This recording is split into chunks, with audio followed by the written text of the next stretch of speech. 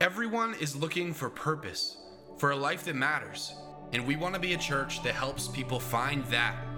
This is the Collective Church Podcast from a life-giving and vibrant new church right here in London, Ontario.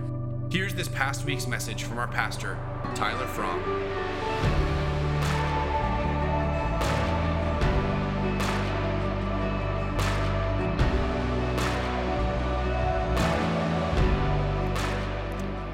Hey everybody, good morning. We are so happy to be here with you, and I say we because my husband is here worshiping together with you. I'm honored and humbled to be a part of this community, even if it's just for today. As Tyler said, I am the executive director at New Life Prison Ministries, and I just want to explain what that means. What we do at New Life is we serve the 40,000 inmates that are across Canada. And we do that through trying to deliver the message of the good news of Jesus Christ through Bible studies and mentoring them with people on the outside to write letters back and forth to them. And I have to tell you that I've been doing this now for 18 months. I took the job because God literally pushed me in that direction. It's not something I ever thought I would do, but it's incredibly rewarding. And I get to hear from students all the time about this beautiful transformation that they're experiencing that we all know, or maybe some of us don't. You're just trying to figure out that only comes from Jesus. And so it's a blessing to be here today representing New Life Prison Ministries. I've been married for 27 years. My husband is here with me today. We have 3 beautiful children. I still can't believe I'm going to say these ages. My son is 22. He just got married last month. I am a mother-in-law. His wife's name is Mackenzie, and he is Aiden. I have an 18-year-old beautiful daughter, Ava, studying at Western. And then I have a 15-year-old Sarah going into grade 11. And when I say those ages, I feel so old. But I'm so thankful that God is growing our family. Every day I give thanks for the growth in my family. I'm also a student, as Tyler has listed my list of accomplishments. When he says it, I feel like I'm either stupid or I'm an overachiever. I always bite off more than I can chew. But yes, I am a student at Tyndale University, and I am getting my Master's of Divinity in Clinical Counseling. I'm currently interning as a psychotherapist at the Christian Counseling Center here in London. And I love that work. It is very rewarding to be in front of people who are seeking change. The reason I'm here today is because Tyler and I did this talk together, and I have to tell you my best memory of Tyler.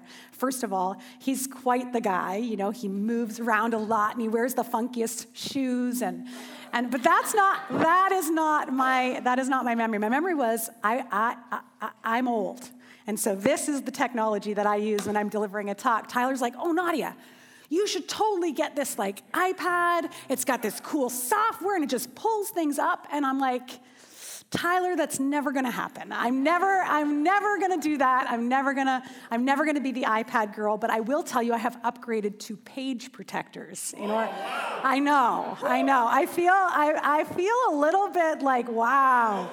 Woo! Let's do that." So Tyler did express that we met, and it was like the conversation. It was like we knew each other for a really long time. I've only met him the one time, but I feel deeply connected to Collective Church for a couple of reasons. Let me just share. I actually am a social media junkie in that I love to watch how social media is impacting marketing.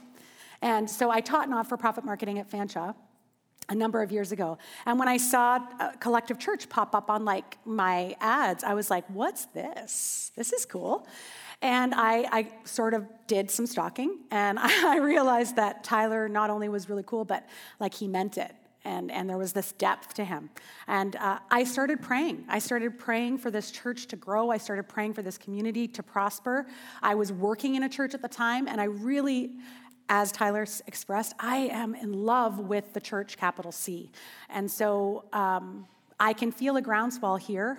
I know we've come through a couple of years that have been really challenging, but there is definitely something God is doing here. And so if I'm a small part of that, I'm just honored. So Tyler reached out for me to speak this summer, and I said yes. I don't even think he could hit his refresh on his computer, and I was like, sure, I would love to speak. We confirmed the date. Literally, that was the only detail I think I asked. So what's the date? And I checked my calendar, and I could speak. And then I said, oh, hey, by the way, what's the topic? And this was Tyler's response to me, almost verbatim. This is the email. We are doing a series called Extraordinary, Embracing Ancient Wisdom in the Proverbs. I'm like, great. I've mapped out the series, and I was thinking it would be great for you to speak on the value of discipline and correction, especially speaking from someone who is spiritually mature, having navigated many of life's challenges. I'm like, okay. And as a parent of older kids, I penciled in 3 verses. These are the verses. If you want to change them, let me know. You do what you need to do. My first thought, no joke, was I must have been having a really great day when Tyler met me, because for him to have the confidence that I have any ability to speak on discipline and wisdom, I was either on my game that day or I'm not really sure. Throughout my lifetime, I would say that discipline, and my husband will attest to that, I'm not even looking at him because he knows, discipline is one of those things that actually falls on my personal list of things that I am a student of, and I probably forever will be. I'm not sure about any of you, but what I think of when I think of a disciplined person, I think of marathon runners or Olympians or somebody who's got multiple PhDs and like multiple degrees. I did that. I have some degrees, but I wouldn't say that I was disciplined in getting them. I think of accountants, I think of engineers. Those are the people that I think about. And in case you're wondering, I'm really not any of those things. And so I also have a little issue with spiritually mature. I really think you were just trying to call me old, but I'll take it. Lastly, I should have been more disciplined enough to ask about the topic before I said yes, but I didn't.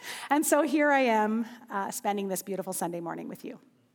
So all kidding aside, I have spent a great deal of time in prayer talking to God, thinking about this topic.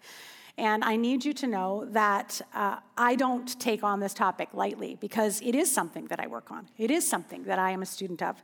And I have accepted that I will always be a student of the School of Discipline. I also want to give a disclaimer. Yes, he listed all of my degrees. I do have a Master's of Theological Studies, working on my Master's of Divinity, but I am not a theologian. God has not given me the gift of being a theologian. I am consumed, like over the top consumed, with the steps it takes for humans to flourish. I love studying human behavior. And while I have studied theology and I have some wisdom in that area, my talk today will be geared towards what human behavior is like. And I truly come at this from the standpoint and the experience in knowing from my personal life and others around me that Jesus was the example of human flourishing.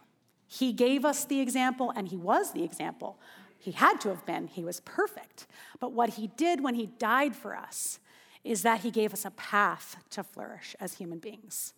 And so that I pray today that my wisdom comes through these words, what I've learned, the mistakes that I've made, and that God speaks to each of you. So the verse that we're jumping off of today is from Proverbs chapter 12, verse 1. To learn, you must love discipline. It is stupid to hate correction. I love when the Bible says words like stupid, because I understand that word. I gave some examples of people or professions that I thought may be better at practicing discipline. I would say that for the most part, though, most human beings do not like discipline. They do not like correction. And we can date this right back to the beginning of creation, when Adam and Eve were given the rule to live by God. In Genesis 2:17, God says, "You are free to eat from any tree in Eden, but you are not to eat from the tree of knowledge, because that will cause you to die." I mean, simple, right? I mean, if I was going to die, why would I eat from the tree? But they were pursuing instant wisdom. They were deceived by the devil, and they thought this is going to be the easy path to get to wisdom. And we see later the reaction that happens after they take a bite of the apple. We see in Genesis an example of how humans react when they're given discipline. Of course, the first response still is, Adam and Eve were ashamed. They realized that they were naked. They started to cover up. Then they tried to hide from God, not their best move.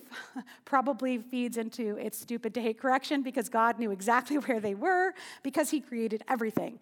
Then, of course, the ultimate, they blamed one another for what had happened, and then they paid the ultimate consequence. They were banished from Eden and experienced spiritual death. So one might infer that when Adam and Eve were deceived into finding the easy plan to ultimate wisdom from the tree of knowledge, their lack of discipline, their lack of following the rules led to spiritual destruction. And so this is the basis of the foundation of many of the Proverbs that talk about wisdom. This is our plight. In our pursuit to wisdom, we are required to do the one thing that we hate, and that is to be disciplined, to understand his correction of us. And our actions are corrected all the time by God and others around us. A little about my journey as a Christ follower, because I think it needs to be said so that you understand what I'm coming from. While I may seem spiritually mature or a little old, I need you to all know that I'm actually only 16 or 17 years old. And let me explain. Yes, I know I'm not 16 or 17 years old, but my decision of faith came at the age of 33. If you're quick and do the math, that means I'm about 50. So yes, I am middle-aged. My journey in life began at 33. I was looking for all of these ways to seek wisdom on the easy path. It looked like, if you had met me then, it looked like I was this assertive, achievement-oriented, that hasn't changed, businesswoman who had 2 beautiful kids and a marriage. And it looked great. Like, it really looked great. Like, if Instagram was a thing back then, it wasn't, thank God. My Instagram photo wall would be that perfect Instagram photo wall, and it would look really good. But what you wouldn't have seen, because I was really good at hiding it, was a deeply broken marriage, an abusive family upbringing, and years filled with anger, despair, and depression. I may not have been very disciplined at the time, but I was quite creative at trying to improve my life. I have always had a bit of grit. And so this came in the way of buying bigger houses and getting nicer cars and moving up corporate ladders at whatever cost, let me add, lying, cheating, all of that. And the crossroads moment came for me when my marriage almost ended and my family became a statistic. Almost. Didn't, praise God. Can I get an amen? While I'm not sure how it happened or why I felt the need, I cried out to a God I barely knew. And I didn't know if he was going to respond. I didn't even know if he existed. And crazy as it may be, you probably are all understanding what happened next. He responded to my cry.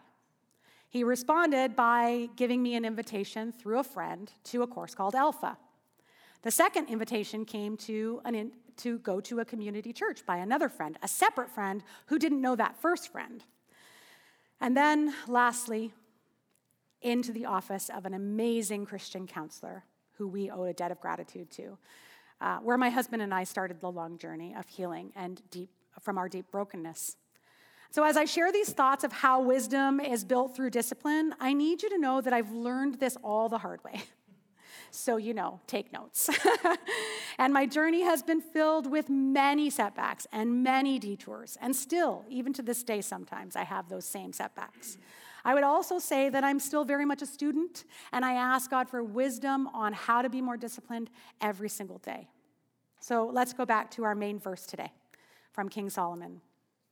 Chapter 12, verse 1, to learn you must love discipline. It is stupid to hate correction. Proverbs chapter 12 in its entirety deals with life filled with contradictions and contrasts. When you read it, you will clearly see that Solomon was comparing a life that honors God with a life that rejects his wisdom. And so when we look at this particular verse and we pick it apart, we can see the contrast of wisdom through a disciplined life versus a life that rebukes correction and therefore leads to stupidity. Well, there are many verses in the Bible that refer to this sort of contrast. In fact, it is the plight of the human condition, so it's everywhere. So first and foremost, I think we need to understand that we all have a built-in desire to get wisdom. It's right there in front of us all the time. We want to learn more, we want to do more, we want to try more. If you've ever been around a newborn baby or a small infant, you will see this instinct alive and well. Again, remember, I love studying human behavior. Children are curious. They want to make sense of their surroundings. They will copy you. They will mimic you. They will stick out their tongue if you stick out your tongue. And God gave us this built-in desire to learn more and to gain more knowledge because he wants us to do that. It's built in. And as we mature and we get a little older, we actually want to grow in wisdom, not just in knowledge of our surroundings. So imagine if we allowed a small child's curiosity to run wild and not put any boundaries on it. If we just let them do everything, taste everything, run everywhere, and then, just have them figure it out, right from wrong, right? I remember being a first-time mom. My son, Aiden, anybody who knows him even today knows this. He's a very curious and inquisitive child. He asked so many questions, it was exhausting. He was also fearless. And he wanted to do everything, try everything, touch everything, taste everything all the time. Patrick and I were exhausted for a number of years. Sometimes, even today, we're exhausted. And he doesn't even live with us anymore. So any parents in the room know that when you have a child like this, it's really scary. Imagine for a moment if I just let him explore, never put any boundaries on his exploration, let him do exactly what he wanted to do and go anywhere. It wouldn't take long before you thought I was crazy. It probably wouldn't take long before you called CAS on me and said, this woman is in trouble. She needs some help, right? We can't do that. We don't do that with children. We need to put boundaries on them to tell them right from wrong because we can see further up the road than they can. We can understand that if they do something, they're going to fall and therefore they might be really hurt. This is a simple example, but it's exactly what God does for us all the time. He understands the dangers of our world. He knows exactly what's going on. His perspective is much wider and bigger than our own. Side note, I always use this metaphor. If you've ever been in a therapist chair, metaphors are like a pivotal moment in therapy, but I use this metaphor all the time to understand God's perspective. I went to Rome in 2005, and I toured the Vatican, and they have these massive tapestries, so big, like probably 16 feet long and 10 feet wide. And when you stand close to the tapestry, all you see is actually, it's quite ugly. You just see these little dots in front of you. But when you stand back 20 feet, you can see the entire picture. Well, that's God's view of what's happening in our lives. We have this little perspective, and he has this massive, massive view. Well, when we are parenting, we know what's up the road, and God knows what's up the road for us. So if we look at the example in Genesis, God knew exactly what was about to happen when they were tempted and they followed through with eating the apple. He knew that destruction was ahead, and he warned them. He tried to protect them. He put boundaries up and provided correction and discipline. Back to my son for a minute. Around the age of 1.5 or so, Aiden was not walking. He was running all the time. Running. I'm not sure how many photos we have of Aiden with a split lip or, a lump on his head or bruised knees, but there are many. It was the winter, and my husband had just installed a gas fireplace in our den to keep us warm. Our son was in awe of how the flames could come on when you could just flick a switch. He thought it was so cool. And I know that we did everything to tell him. I have a picture in my mind right now of my husband sitting in front of the fireplace, quietly saying, hot. In fact, I think one of Aiden's first words was hot. But he was enthralled with the fireplace. He was enthralled. We put up barriers. We got one of those fireplace screens. We did everything we could to protect him from touching the fire.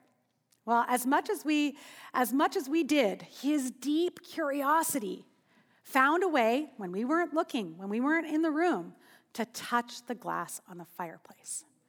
Yeah, exactly. Every mother and father in the room went, yeah. He was fine, and his little hand healed, but not without a lot of pain and not without a lot of tears. And as much as we have this built-in desire to learn, I believe we also have a built-in desire to refuse the clear boundaries in our lives. This is a very simple example to show that's true. We told him, we even showed him, we tried to express to him what his curiosity of touching that flame would do, and guess what? He didn't really listen. He touched the fireplace anyway. We see this in Scripture all the time. The Apostle Paul explains this phenomenon in his letter to the Romans. In Romans 7:15, I don't really understand myself, for I want to do what is right, but I don't. Instead, I do what I hate. I'm sure Aiden didn't want to touch the fireplace and get burned, but he wanted to experience that fire, so he touched it anyway. There are lots of theological reasons for our instinct to not loving the practice of spiritual discipline, but the truth is we are just sinners. Like, you can layer it up as much as you want. You can try to explain the human phenomenon, but we are just sinners. And we think we know more than God at times in our lives. Lots of times. We fall into temptations all the time that the devil throws at us every single day. And Paul continues explaining this phenomenon as we go further in the book of Romans. But if I know that what I am doing is wrong, this shows that I agree that the law is good for me. So I'm not the one doing wrong. It is sin living in me. You may not know this. I'm not sure where you're at in your spiritual journey, but you are here because you have sin living in you and you want to correct something in your life. You know, we need a Savior. We need Jesus. If we didn't need Jesus, we wouldn't be sitting in this room. It's sin living in us that keeps getting us off the path, off the disciplined path. So, our need to rebuke, discipline, or correction comes from our sinful nature. While my son knew that we loved him and that we were there to protect him, he also had this deep desire to try it his own way. He was so in awe of the flames and the fireplace that his little toddler brain negotiated a deal to wait until the moment that we left the room, knock down all the barriers that we had put in the place, and then the scream for help from the people who actually set up the barriers to protect him. We do this every day. Just like that, my husband and I ran to my son, we cradled him up, we bandaged him, we put ointment on his hand, and even though he rebuked our discipline, he fell through all the barriers, we still swooped him up. And God does that for us every day. He responds with open arms to heal our souls from our own lack of discipline. Our Heavenly Father is just that amazing. And he continues to do it for me and everybody else in this room. So here's the beautiful thing. This trial and error moment for my son Aiden, when he was just a toddler, the burn he had on his hand, it healed. But the memory of that pain, the memory that he felt from touching that glass, from his parents applying the healing ointment and the bandages that he hated and so on, he learned, he grew, wisdom developed. In a small way, he became wise for an 18-month-old. And guess what he did? Because he was a talker. He told everyone, don't touch that glass, it's hot. Like anybody that would listen, you don't touch that glass, it's hot. It's hot. Don't touch the glass. Right? I mean, he was excited. He had learned something, and he wanted to share it with the world around him. And that's what the church does. The church is here to tell you not all of the rules, but to say, hey, guess what? We have a better way. And so these rules are here for you to make you better. So what can we learn from this simple example? How do you build spiritual disciplines to help correct your behaviors when we get a little too close to the fire? See, discipline is defined as the practice of obeying something that makes your life better, boundaries that benefit you. As children, we have the rules given to us, you know? We have parents who tell us when to go to bed so that we get enough sleep, when to eat, what to eat so that we're nourished, and so on and so forth. But in adulthood, we're doing it on our own, right? Not really. We have this thing called the Bible, and if we read it and we let it absorb into our souls, we can learn exactly the way to have human flourishing.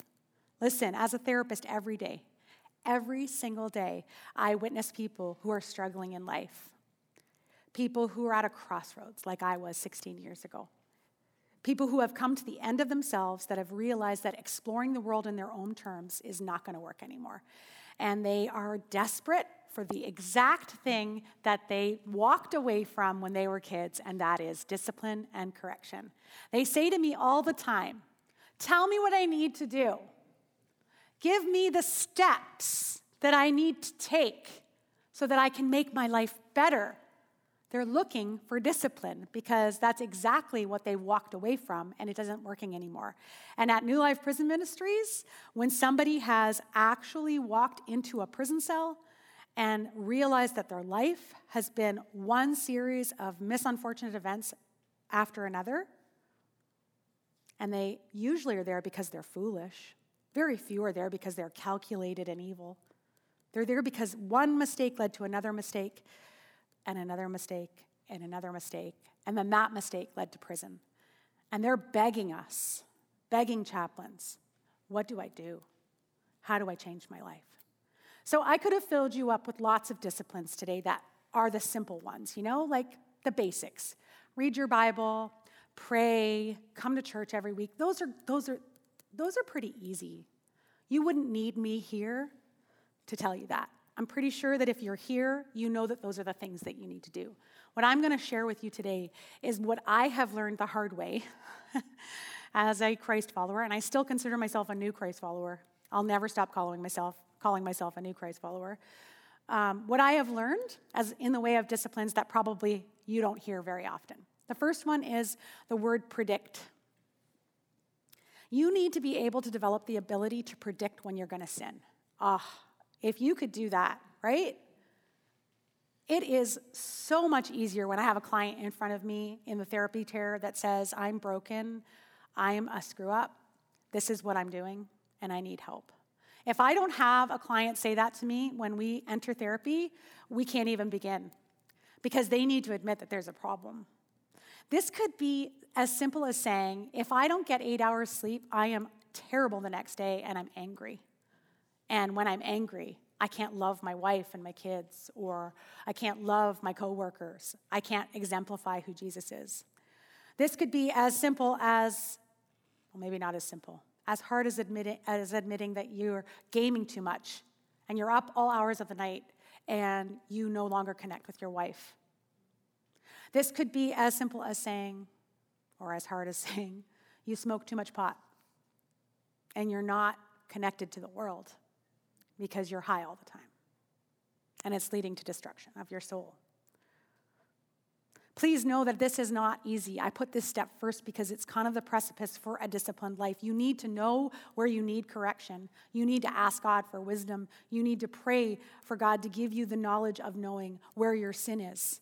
And if you don't know where it is, then you need to ask people around you and say, hey, can you tell me where I'm falling apart? Because I am so lost, I can't see it. And I want to speak to the maturer Christians in the room, people like me who are old. Tyler, don't think you've got it all figured out. I learn every day, every single day, that I'm still sinful. Yeah, I'm getting better, but I still need help. And I still need people to call me out on my stuff. And so I want to point out another verse, Romans 3:23. This does not talk about where you're at in your spiritual maturity. Paul says here, everyone has sinned. We all fall short, all. I need you to capitalize that if you're writing it down. All fall short of God's glorious standard. We mess up every day. And predicting where you sin is the key to spiritual discipline, because it doesn't mean that you're not going to follow through with that sinful nature. What it means is that you can say, oh, I did it again. God, help me, please. And then you seek wisdom from other people. We must admit that we have a sinful nature. We all need boundaries. The second practice is the practice of pause, and I hate this one. One of the greatest disciplines of my life now, and if I'm being honest, one of the hardest ones for me, is this discipline of pausing. I even shared this weakness with you as I started my talk. Tyler messaged me, and because I struggle with overachieving as a sin pattern, I said, yes! I did not even ask questions. I did not pause. Sure, I'll speak. What do you need me to speak about? Oh, discipline. Great, that's great. I'm still a student of the practice of pause, but pausing to pray, pausing to breathe, pausing to process your feelings, pausing to listen, pausing to just be still. This is profound. When you can get into the practice, the discipline of pausing, your life will immediately change. We live in a culture that tells you to do more, be more, accomplish more. We live in a culture where we're doing all of the things, where we fill up our social media pages with this amazing adventure that is our life. And if we are really being serious, it's a badge of honor. We're like, yes, we were busy this weekend. We did all of the things. Look at the pretty pictures. The problem is that's not really a badge of honor at all, because on the inside, have you stopped long enough to just pause and say, what do you want me to do next, God? So practice the pause. Practice the pause is my new badge of honor. I should get a t-shirt or something. Mother Teresa was an outstanding example of blending the act of doing with the act of being. She lived a very active life, built a massive ministry helping the most poor people in the world, and yet she stopped 5 times a day to pause, to pray. She said her prayers didn't support her work, but rather her work was the fruit of the prayer. I don't know about you, but I was like flipped upside down when I heard that. So how did she do it? Like, what was the practical step she took? She actually scheduled regular sacred pauses each day. She did this to nurture her inner withdrawal, her solitude, to nurture her listening heart, to silence herself so she could hear God's voice, and to stop and just be still to watch what was happening around her. I can't even imagine if I practiced that 5 times a day, what would happen in my life. I have a hard enough time doing it once a day, but I'm working on it. I think we have it backwards in our culture. I think we need to pause more often. I think COVID made this very clear to all of us. I think we need to pause. I think we need to fast. I think we need to pray. I think we need to just stop doing and start listening to what God has to say to us. So practice the pause. The third one is to pursue knowledge. I am hungry for knowledge. That's evident in my resume, but it's also evident in the way that I pursue people and wisdom through those people. We have to be hungry for change, and we have to be hungry to share the change like my son was about the fireplace, the hot, You have the best news in the whole world sitting at your fingertips. And that is the fact that Jesus can transform your life. You need to pursue that good news like your life depends on it, because it does. He left us with a commandment to do it. It is the greatest commandment, to love God and love your neighbor. Tell everybody about Jesus. I want you to know that this is a first world problem here. We have this in North America, this problem that we don't want to upset anybody, or we don't want to offend anybody by sharing the good news of the gospel. I had the blessing to be a part of this global congress through the Bible League of Canada, and it was leaders from all across the globe that got together who their simple commonality was that we share scripture in our ministry. That was it. Tyler could have been there. It was amazing. When I met my brothers and sisters in India, who said, when I sit on the bus, the person beside me, he needs to know about Jesus. I thought, oh my goodness, I look down in the grocery store because I don't want anybody to catch my attention, because then I might have to talk to them. And I'm in a rush because I haven't paused today, right? Pursue the knowledge so that you can share the knowledge. When Aiden found out that fireplace was hot, he told everybody, don't touch the fireplace. It's hot. When you find out that Jesus is the transforming power that's changed your life, tell everybody. Pursue the knowledge of that power and then tell everybody. Perspective is my next one. A few years ago, I began a journey called the 365 Days of Gratitude. It was a stupid social media thing, and within 30 days, I regretted my decision. No joke. I just want to be real with you all. The concept was that I was going to find 365 unique things that I was thankful for, and I need you to know I signed up thinking this was going to be a breeze for me, because I am optimistic, and I see the world through rose-colored glasses. I love everyone I meet. I'm whoa, bring it on. I love you. You're amazing. And then my world started to shift. Really shift. My mom got really sick, almost died a couple times. My workplace became incredibly toxic for me. I started to experience incredible burnout as a ministry leader. And then, this thing called COVID happened. And my world stopped. So I really wanted to quit the challenge, but because I'm an overachiever, it kind of worked for me in this favor and taught me that the perspective of gratitude, the perspective of being thankful for this life that I have, even when circumstances suck, it changed everything for me. The reason I did it is because I knew I had done research, I had done an essay or written a paper on the fact that many studies prove that it actually changes your biology when you sit in a place of gratitude. And I thought, that can't be true. I'm going to prove that it's not true. But it actually does. It boosts your immune system. You have better cardiovascular health. You actually sleep better at night. It decreases aches and pain. It actually, the National Institute of Health has proven that it changes the way your hippocampus works. Like, it actually changes things. Your posture of gratitude, when you can see the world from the perspective that things might be bad, but wow, am I ever thankful that I got to eat today? It changes everything. And it brings to life 1 Thessalonians 5:18, to be thankful in all circumstances, for this is God's will for you, for anyone who belongs to Christ Jesus. All circumstances. The ones that scare the crap out of you and the ones that don't. When you're happy and when you're sad. My change in perspective changed everything for me. I started to see my family differently. I started to see my work differently. I started to see God differently. And that led me to my fifth discipline, and that is the discipline of understanding progress over perfection. You can't be an overachiever and not crave perfection.